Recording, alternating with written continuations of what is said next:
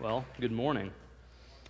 So today, we're going to talk about Gideon a little bit, but before we do that, like Mark said, I'm Bo. I'm about to be a junior at Southern Nazarene University studying pastoral ministry. And with that, I'm learning how to do stuff like this. I'm learning how to break apart Scripture and then how to bring it to you guys. And so if I do bad today, like if I do a bad job this morning, there's a couple of people you can blame. First of all, you can blame my professors, because obviously it's their fault. And then, but if you're looking for someone here, like if you don't want to write a letter to SNU or you don't want to write an email about how bad I did, you can talk to Mark. Because Mark and Aaron have a lot to do with it as well. And Mark, if you have anyone to answer to, it'd probably be my parents, because they help send me to college. So if I do bad, then they're gonna be on you later.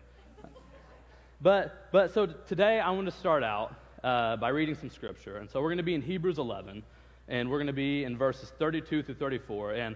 And what this is we're continuing this series called the Hall of Flaws. And it's the Hall of Fame of the Old Testament figures in Hebrews 11. And we're focusing on their flaws. We're focusing on how they weren't always perfect, right? Because in Hebrews we read, and it makes them seem like they're nothing but these faith warriors who do nothing wrong. But in reality, they messed up. They fell short. And that's what we focus on in this series. And so read with me Hebrews 11, 32 through 34. And what more shall I say? I do not have time to tell about Gideon, Barak, Samson, and Jephthah, about David and Samuel and the prophets, who through faith conquered kingdoms, administered justice, and gained what was promised, who shut the mouths of lions, quenched the fury of the flames, and escaped the edge of the sword, whose weakness was turned to strength, and who became powerful in battle, and routed foreign armies.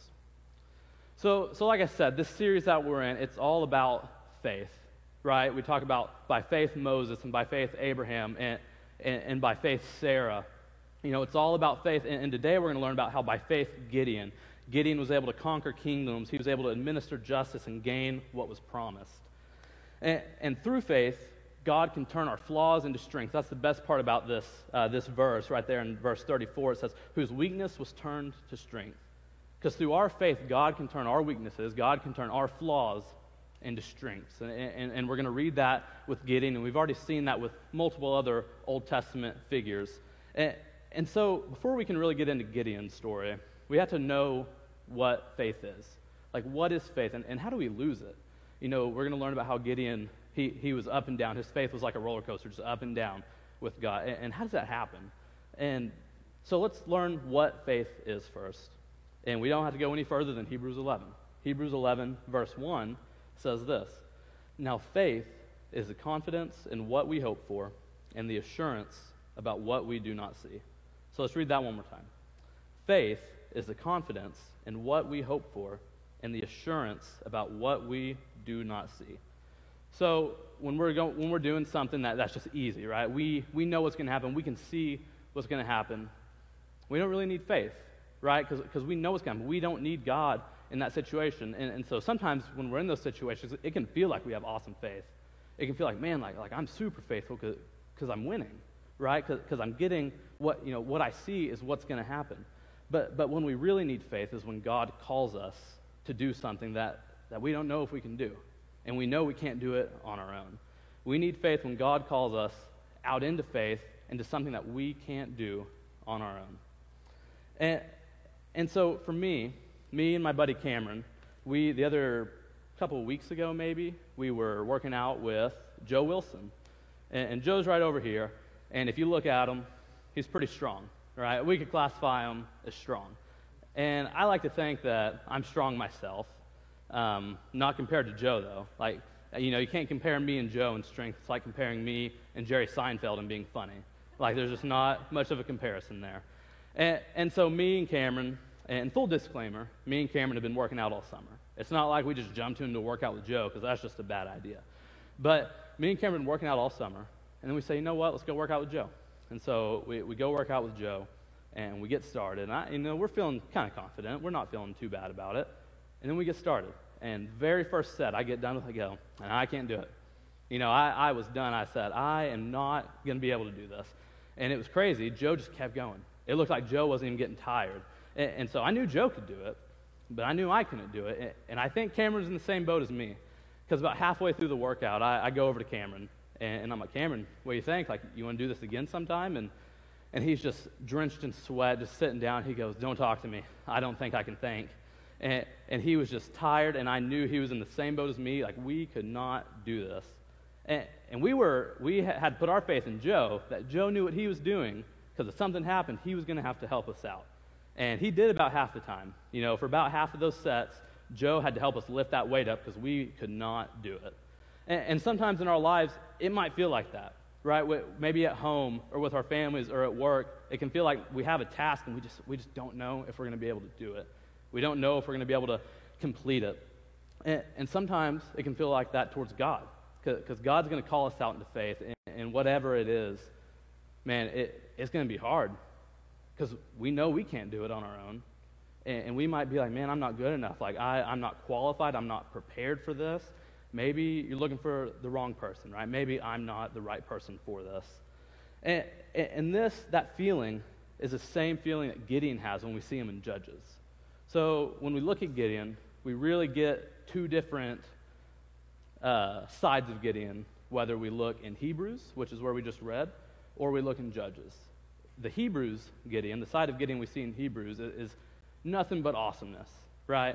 All we see is how faithful Gideon was, how he was able to go conquer kingdoms, he was able to administer justice, and you say, wow, he was awesome, and there was nothing wrong with him.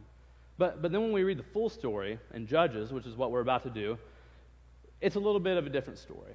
When we read Judges, you know, we see how Gideon, how his faith was up and down, how it wasn't always perfect, and it wasn't always good.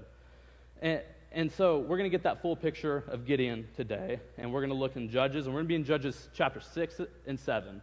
And starting in 6, what we find is the Israelites are in the middle of being oppressed by another nation, okay? So the Midianites have taken over Israel, and the reason they've taken over Israel is because Israel has decided to turn their backs on God. They said, you know what, there's this false god, Baal. I think he's a real God. I think he's the real God. I don't know about your God, about Yahweh, right? And so God says, well, if you think you can do this, then be my guest and try. I'll take a step back. I'm not going to help you guys, and we'll see what Baal can do. And sure enough, right after that happens, the Midianites take over. I mean, when has it ever gone well for Israel when God's taken a step back?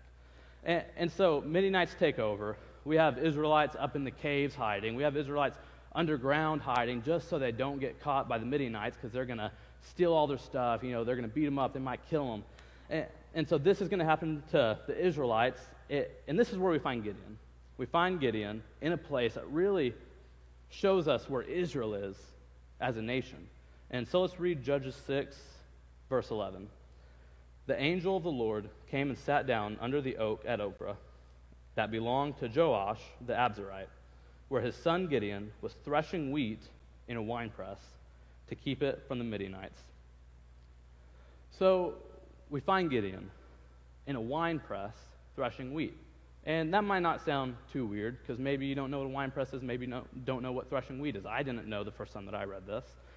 But what it is a winepress back then, what it was this deep underground place where you would go to stomp on grapes, and that grape juice would flow, and then you'd be able to go make wine with it. And so it was a deep underground, almost like a bunker. And so we find Gideon in this winepress, in this bunker, and he's trying to thresh wheat. And to thresh wheat, what you need is you have to have wind, because you take the wheat, you throw it in the air, and then the wind will separate that chaff from the grain, and then you have the grain for whatever you need the wheat for. And so we find Gideon in a wine press trying to thresh this wheat. And I've never seen a wine press, because I'm a good Nazarene, and I've never even looked at one. But I can assume that this wine press probably doesn't have good airflow. I can assume that since it's underground, it probably is hard for air to get in there. So when it does get in there, it's not much. And so Gideon, he's trying to thresh this wheat, and it's just not working out. And he's trying to do something in a place where it's almost impossible to actually complete. And that's when God steps in. That's when God says, all right, that's enough. Like, let's fix this. And so Gideon, he's done with threshing wheat on this specific day, and he gets ready to go home, and there's an angel. And the angel says to Gideon, the angel says, "The Lord is with you, O mighty man of valor." And immediately, Gideon says, "No, he's not. There's no way that the Lord is with me. I'm in a wine press trying to thresh wheat. I have buddies that are up in the mountains trying to hide. Like, if the Lord was with us, then why are the Midianites taking over? Why are they just, destroying Israel if the Lord is really with us?" And this angel says, "Well, that's why I'm here. You're going to save Israel. Like, God's going to use you to save Israel." And now Gideon, his attitude shifts a little bit. He goes from doubting God, doubting God's ability, to doubting his own ability. Because here's what Gideon says in response to that. "Pardon me, my Lord," Gideon replied, "but how can I save Israel? My clan is the weakest in Manasseh, and I am the least in my family." So imagine with me for a second, you have the 12 tribes of Israel. You got them all. The worst tribe, the weakest tribe, is Manasseh. Okay, you got all the families that are in Manasseh. The worst family, the weakest family, is Gideon's. You got all the relatives in Gideon's family. Gideon is the worst and the weakest one. So he is literally the weakest of the weakest of the weak in Israel. He is the last person, the actual last person you would ever want to fight a war, to lead Israel to victory, not Gideon. And that's what Gideon tells him. He's like, "God, not me. You can't use me. Anybody else. Pick anybody else and they'd be better than me. Like, you can't use me." And God says, "No. Like, I'm going to use you." And I feel like sometimes we can read that and we can be like, "What an idiot. Like, Gideon is stupid." Because you got an angel, right, telling you what to do. Telling you, "Hey, you're it. God's picked you." And you say, No, he hasn't." He says, "Yeah, he has." He said, No, he hasn't. But what's happening there is the angel is talking to Gideon. He's speaking to Gideon. And I feel like sometimes he's speaking to him with words, and we have a book full of words that God uses to speak to us. But we can be in the same boat. We can be reading Scripture. We can be doing whatever. And then we hear something. Love your enemies. And you say, "No, not me," right? I can't love my enemies. I have a hard time loving my friends. Like, there's no way that I can love my enemies. Like, let Bob Goff do that. Let Craig Rochelle love their enemies, not me. And so we might be like, that's not my job. Like, I'm not prepared for that. I'm not called to that. And God's calling us. And Gideon, he's saying, maybe it's somebody else. Maybe you got somebody else. And I feel that way sometimes too.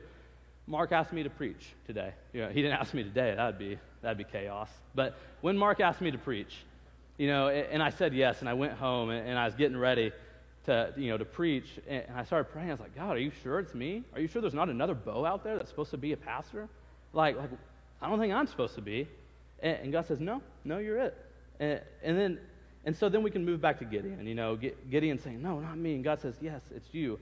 And this is where Gideon does have some faith, right? Like I said, it's up and down.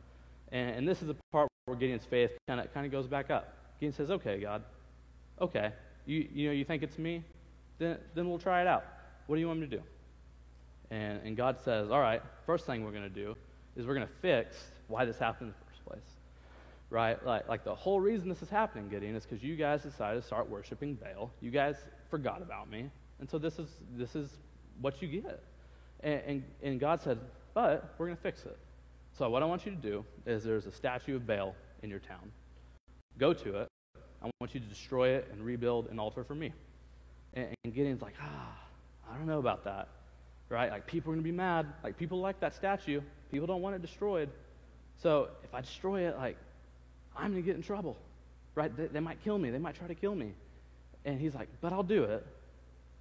But on some conditions, God." Right? He's conditionally obeying God. He's saying, "Okay, God, I'll do what you want, but I'm going to do it at night. That way maybe less people see me. Maybe no one will even catch me. And then I'm going to have a couple buddies get in trouble by themselves. Nobody." And so Gideon brings a couple buddies with him. Gideon does it at night. He destroys it. He builds a new altar. But the next day, everyone gets up and they all know it's Gideon. They say, Gideon destroyed the statue of Baal. And they're ready to kill him. They say, let's kill him. Like, he destroyed our God. And then Gideon's dad, who actually was the one that owned that statue of Baal, he's the one who that statue of Baal belonged to. He chimes in. He says, whoa, wait. Look, so you guys think Gideon is this awesome God. So why does he need you to fight for him? Like, if this God can do this, then why does he need you to fight for him? So you guys just sit back and let Baal strike Gideon down. Like if Baal's a real God, he'll strike Gideon down right now for destroying this altar. And nothing happens to Gideon because Baal's not real. And so Gideon's free to go. Gideon's good. And you might think now that maybe Gideon's like, okay, cool. Like I'm good to go. Like God saved me from something that most people would have died. Most people would have gotten killed in that situation. And God saved Gideon. But that's not what Gideon does. You know, Gideon's getting ready to go. And he has a fleece and he lays it out. And he starts praying and says, God, I got this fleece here. Now, if you're really going to save us, if you're really going to use me to save us, and you want me to do it, can you make this fleece wet and make the ground around it dry? And God says, okay, I can do that. And so he goes to sleep, he wakes up, and sure enough, the next day that fleece is wet and the ground around it's dry. And then Gideon goes, okay, cool, thanks. And he says, but God, that could have been a fluke. Like that could have just happened. Like maybe you didn't do that. So I tell you what, let's redo it, but the opposite. Let's make the fleece dry and the ground around it wet, right? Because only you could do that. And God says, okay, I'll do that. So Gideon wakes up the next day, and there it is. Fleece is dry, the ground around it is wet. And so what this shows us, what we can learn from this story about the fleece is that God is patient with those that he calls. God calls you, he's going to be patient with you, and he's going to help lead you until you can trust. I mean, Gideon, time and time again, he messes up. He falls out of faith, and he doesn't trust God. And every time God's right there, he says, what do you need? Do you need a fleece to be wet and the ground around it dry, or do you need the opposite? Like, let's do it. Right? Because God is patient with those that he calls, and he calls each and every one of us. And so now, Gideon, man, he's pumped up. He's ready to go. He says, all right, I know God's on my side now. I know that we've got this. And what contributed to that feeling is that the next day he gets up and he's got 32,000 troops. So he's getting ready to go to war. He's got 32,000 troops with him. He goes, okay, I got this. I got this. And so they get ready to go to war. And then God stops and says, whoa, Gideon, whoa. Listen, I know you, and I know your heart, and I know all these guys' hearts. If you win with 32,000 troops, you're going to think it was all because of you, and you're not going to give me any of the glory. And he says, no, God, I'm not going to do that. I promise. And God says, no, that's what you're going to do. So let's fix that. He says, tell everyone who's scared. If they're scared, they don't want to go to war, tell them to raise their hand. And Gideon says, dang it, okay. And so he says, hey, guys, if you're scared, raise your hand. 22,000 people raise their hand. And then Gideon probably says, okay, God, can we use the scaredy catch, right? Like, send 10,000 away. Let me keep 22,000, and we'll be good. And God says, no, send the scared ones home. So 22,000 troops go. So now, Gideon, he's probably feeling a little bit more nervous, but he's still got it, right? He's got 10,000 troops left, and he's still good. And so he's like, all right, guys, let's go. And they're going, they're marching, and God stops and says, whoa, Gideon, whoa. Listen, I know you. I know your heart. I know all these guys' hearts. If you win with 10,000 troops, you're going to think it was all because of you. You're going to think it was because you guys are so awesome, and you're not going to give me any of the glory. So what we're going to do is this. There's a river down there. I want you to go to that river. Have everyone take a drink, right? Everyone probably needs a water break. Have them take a drink. And then they're going to drink water in two different ways. Some people are going to drink it like a dog. They're just going to use their mouth.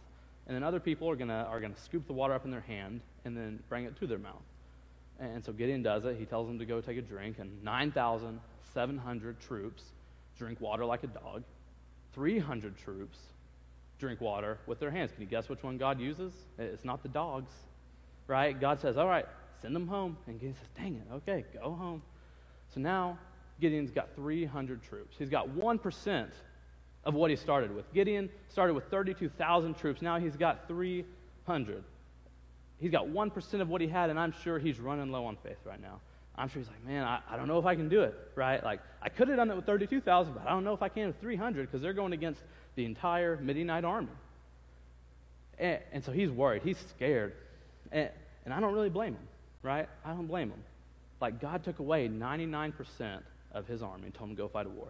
How would you feel if God was like, hey, go give to the poor, go give to the needy, and then he took away 99% of your money and said, now go do it, right? You'd be like, oh, I don't know if I can do that, And it might not be because, we don't want to give that 1% away, but it's because we're running low on faith. We're saying, God, you just took away everything I had. How do I trust that I'm going to be okay? How do I trust that this is going to work out? But with whatever little faith we have, this is what I want you guys to know today, that it doesn't matter how much faith you have, whatever little amount you have, what matters is who you put that in. What matters is who you put that faith in. Because I promise you this, you could give 1% of your faith to God, just 1%, and he could do infinitely more than anybody or anything else can do with 100% of your faith. You give the false god Baal 100% of your faith, absolutely nothing's going to happen. I mean, your life isn't going to be any different than it was. You give 1% of your faith to God, your whole life will change forever. It'll change forever. And maybe today for you, you feel like that. You feel like God's taken everything from you. You feel like God has just taken everything and all you have is a little bit. But I promise you, you give that little bit to God, amazing things will happen. And we can see that all throughout Scripture. We can see a little bit of faith being given to God and amazing things happen all throughout Scripture. In the Old Testament, we can see it with Gideon and what happens with that story. And then we can move into the New Testament. And even there with Jesus, we see Jesus and the disciples in Matthew 14. And we can be in Matthew 14, verses 22. And Jesus and the disciples, they just got done feeding the 5,000. So they just got done feeding 5,000 people with a couple loaves of bread and a couple fish. And then Jesus stays.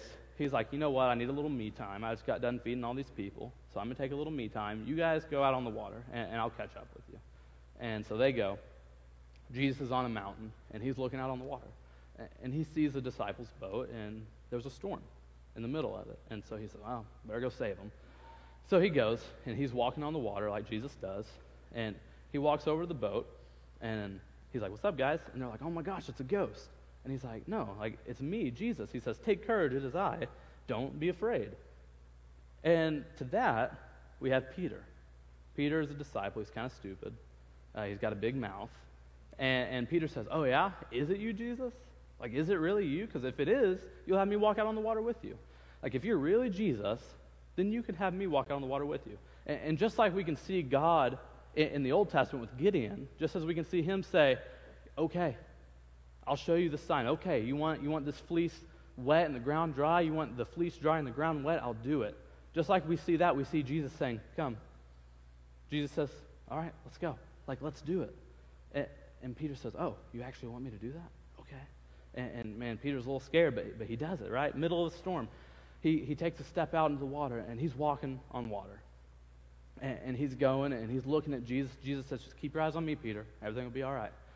And Peter says, but Jesus, there's a storm behind me. I don't know what I'm going to do. How are we going to get out of this? And Jesus says, just keep your eyes on me, and you'll make it through the storm. I will make sure that you're okay. And Peter, he's not sure. He turns around, he says, but look at the storm, and he falls in the water. He took his eyes off Jesus, he fell in the water, and it says immediately Jesus is there to pick him up, takes him to the boat, and I imagine Jesus puts his arm around Peter, says, Peter, you of little faith, why do you doubt? You of little faith, why do you doubt? And sometimes that might sound almost demeaning. It might sound like Jesus is saying you idiot. Why are you doubting me? But that's not what Jesus is saying. What Jesus is saying is he's saying, Peter, you have such little faith in me. You don't have very much faith in me. But even with that little bit of faith, you took that step out in the water. And what happened? You were walking on water. You took what little faith you had, you gave it to me, and you're walking on water. Gideon takes what little faith he has and what little army he has, he gives it to God, and God helps him win the war. So wherever you are today, and whatever situation you're in, just know that if we fix our eyes on Jesus, if we don't lose sight of Jesus, we'll be okay. Because maybe for some of us, we've decided to accept that call. We said, you know what? I'm going to put what faith I have in Jesus. I'm going to put it all out there. And so we're walking on water, right? We've got 300 troops with us. We're going to war. And we're facing that army, or we're in the middle of that storm, and we're saying, Jesus, I don't know. I don't know if I can make it. I don't know if I'm going to be okay. And what does Jesus say? And what can we read in Hebrews 12? It says, fix your eyes on me. Fix your eyes on Jesus. Because when we do that, he'll sustain us. He'll help us win the war. He'll help us walk on water and not fall. And maybe for some of us, we feel unqualified, we feel unworthy, and we feel like we're not good enough. We just have to know that God's call in our life, it's going to take us out of our comfort zone. It's going to take us out of that wine press. It's going to take us out into the water. And when he does that, we have to be able to put what little faith we have in him. Because without God, we're not going to win that war. Without Jesus, we are not going to be able to walk on water. And maybe some of us, we're still in the wine press. Maybe some of us, we're still in that boat, and we're saying, I have a little bit of faith, but you've already taken everything from me. I don't know what more I can give you, because I don't have much to give. All I have is just a little bit, and I don't know if I want to give it to you. And God says, okay, that's all right. God's patient with those that he calls. He calls you, and you're not sure. God says, all right, I will wait with you. And I'll be with you through your unfaithfulness, and I'll be with you, and I will help you to trust. And so, as we close this morning, I want to talk about one more thing. Sometimes when we do accept that call, it might be like, man, what am I doing? Is this worth anything? Do I have anything worth doing? Does this even matter in the world? And it does. It does. Because every calling that God has on our lives is for the purpose of bringing heaven to earth. God calls us all to bring heaven to earth today, and we can only do that through faith in him. We can only do that by having faith that God will use us and use our stories and use our experiences and use our lives to bring heaven to earth and to transform the world around us and to bring justice to our world. That's what we're called to do. We're called to bring heaven to earth. And so as we sing this last song, just think about where you are. Are you in the wine press? You still can't just seem to bring yourself to give that faith to God? Or maybe you're scared of the storm that's around you, and you're trying your hardest to put all your faith in God. Well, wherever you are today, and whatever situation you're in, just know that Jesus is right there with you.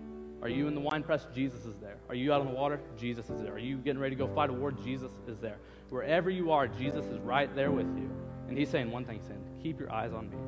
He's saying, don't lose sight of me, because I will sustain you. I will help you get through that. And that's what we're called to do, to fix our eyes